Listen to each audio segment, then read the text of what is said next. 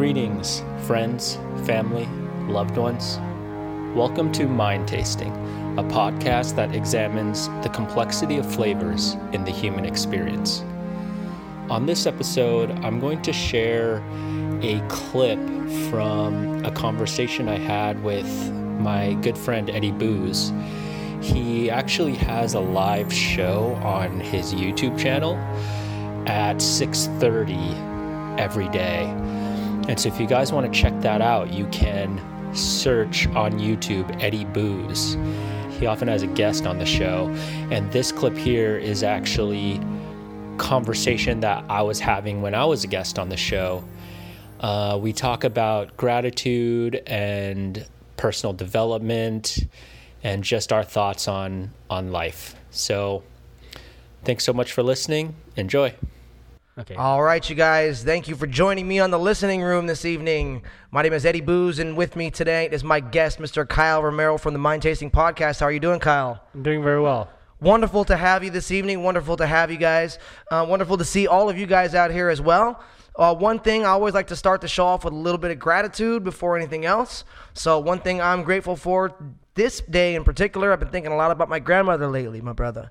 As you guys can tell, I've mentioned family before. Family means an awful lot to me, and my grandmother was one of the most influential women in my entire life, and I wanted to just throw a shout out and say that I love my grandmother, and I'm very happy and grateful to have got to spend as much time with her as I did, and she was a wonderful woman, and I'm happy and grateful for every single day that I got to spend with that woman.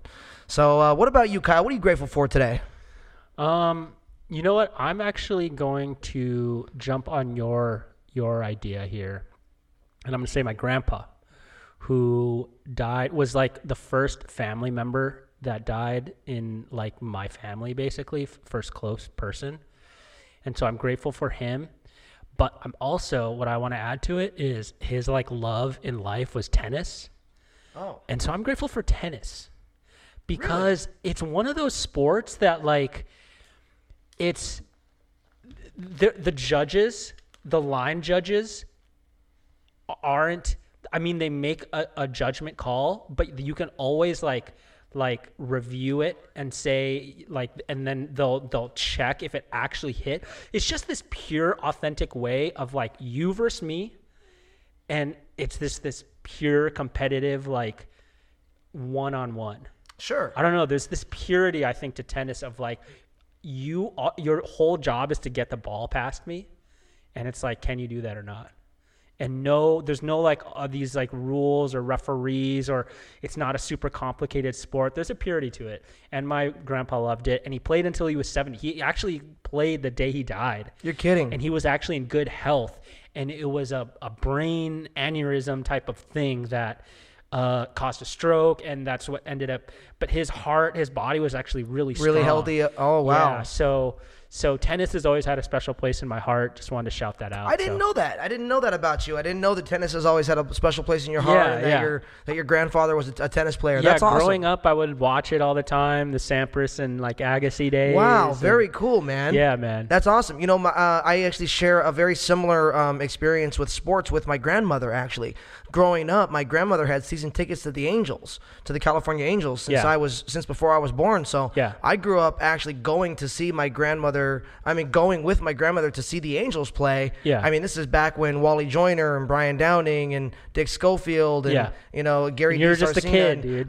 These are back in the this is back in the 80s. You know, when I was going to see the Angels play, and so I got to a very similar experience to really get to experience something live, something pure, so, America's greatest pastime. I'm saying with my grandmother, so I definitely can relate to that, to being able to share that type of thing with your grandmother. I mean, with your grandfather, with some family member. That's really, really amazing. I love that. Yeah. That's awesome, and to be able to, and guys, like I always say on the show, it's extremely important to be able to acknowledge, count and celebrate the things you're grateful for in life. And being active in your own emotional and mental health is key. And celebrating the things you're grateful for is one of the easiest and most direct ways to continue to stay there. Yeah. You know, to continue to be active in that emotional and mental health.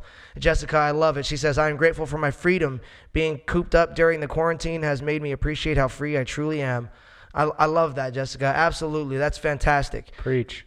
Absolutely. Yeah. So if you guys, I invite you all to do exactly what Jessica just did and just really quickly acknowledge something you're grateful for. Acknowledge something you're grateful for today. Acknowledge something that you know you're going to be grateful for a week from now. Yeah.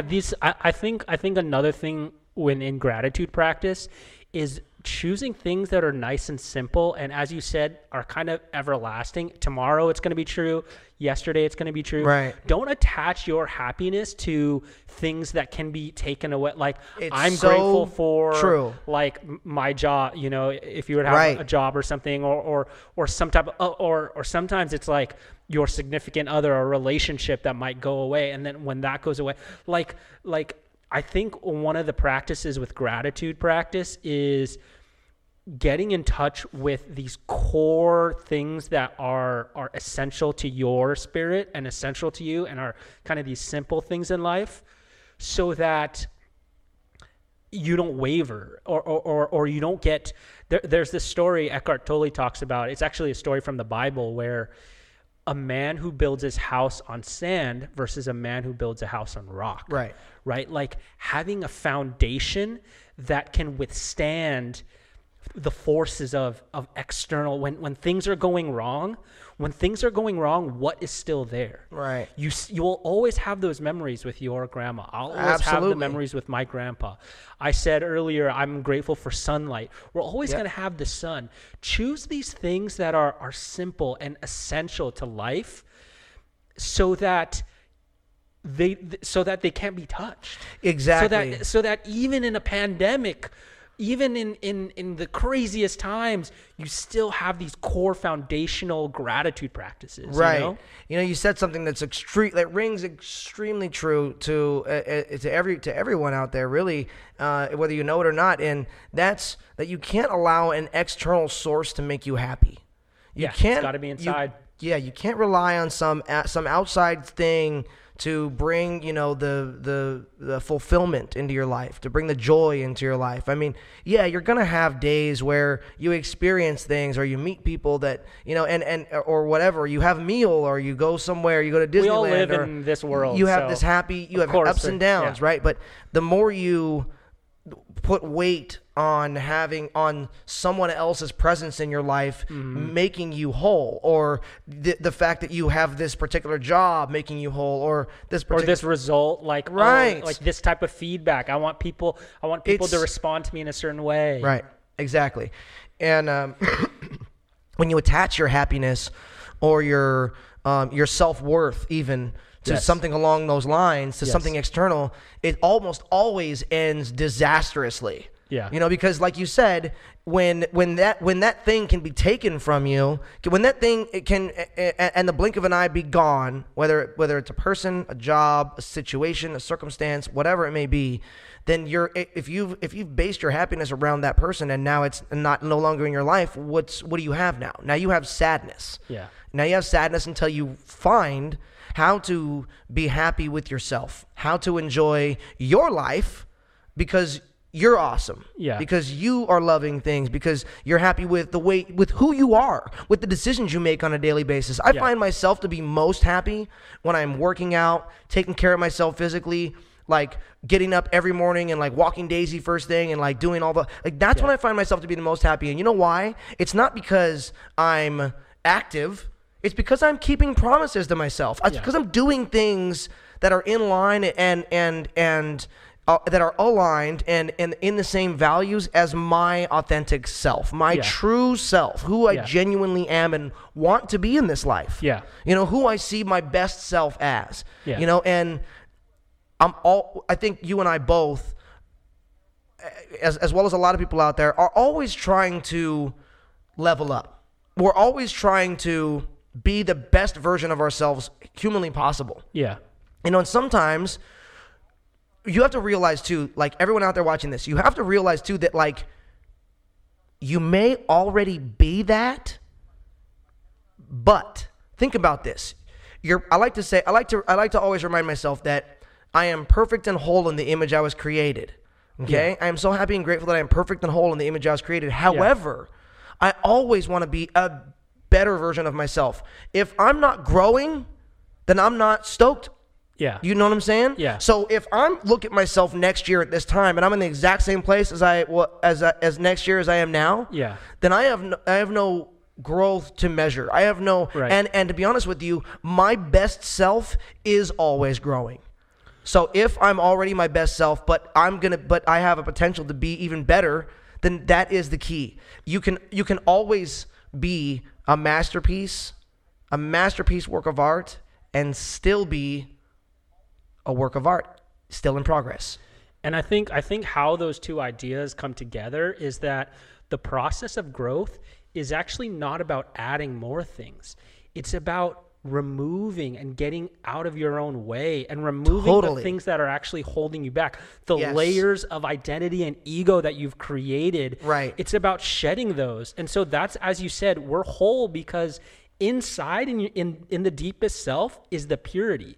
And the only reason it's not showing up that way right now is because you're in your own way and you're covering it up with all these like baggage and layers. Yeah. And so by shedding that and actually removing it, realizing that the purest, highest potential is inside you, and the way to grow and the way to be a better version is actually letting go of things and allowing instead of just trying to force. Exactly. It's in allowing and letting go. Right. Then all of a sudden next year and the year after, you're an even more authentic expression because you're letting more of your light. Love that. We're light, bro. Love and that. You just gotta let it out. I love what you said about letting go, because what happens, dude, like, and check this out, like when you make space in your life, when you let go of the good to make space for the great, that's what happens. It starts shining. That's even what more. happens, dude. And check this out. It goes back to another conversation that Kyle and I had not too long ago, and we were talking about integrative experiences versus separative experiences. So when you have a separative experience, if you choose to give it the meaning, because all the situations, all of the circumstances in life are only have the meaning that we choose to give it. Okay, now if we choose to see a breakup or loss of a job or the loss of whatever it may be as a separative experience, I mean as a separative negative experience, we're gonna feel negative. We're gonna feel bad. We're gonna put that on. We're gonna put that on the experience itself. Yeah. Now, if we have the emotional wherewithal to, obviously negative things affect us, and we have got to allow that negative to process before we start to pile positivity on top of it. But if you're able to, it's almost like if you have that lens. Yes. So then when it it's comes a perspective. In, That's what I'm saying. When it comes in, it doesn't even come in as negative. That's exactly correct. It's exactly correct. So if that's you're like the next level type. Yes. So it's seeing it as integrative and allowing it to literally see what you just said was creating space, letting it go, being happy about letting it go, and saying that, you know what, because I'm letting this go, because I'm creating space in my life for the better to come into my life, for the best things that the universe is obviously and constantly conspiring for my highest interests. Yeah. So let me get the hell out of the way. You know, and let this happen. Yeah. You know what I'm saying? Yeah. All right, guys, I'm going to end the episode there. Thanks a lot for listening. I really appreciate it. If you have any feedback for me or Eddie, you can contact us on Instagram. Eddie's handle is just at Eddie Booze, and mine is at Chirotechnics. All right. Thanks. I appreciate your time. Blessings and gratitude. Thank you.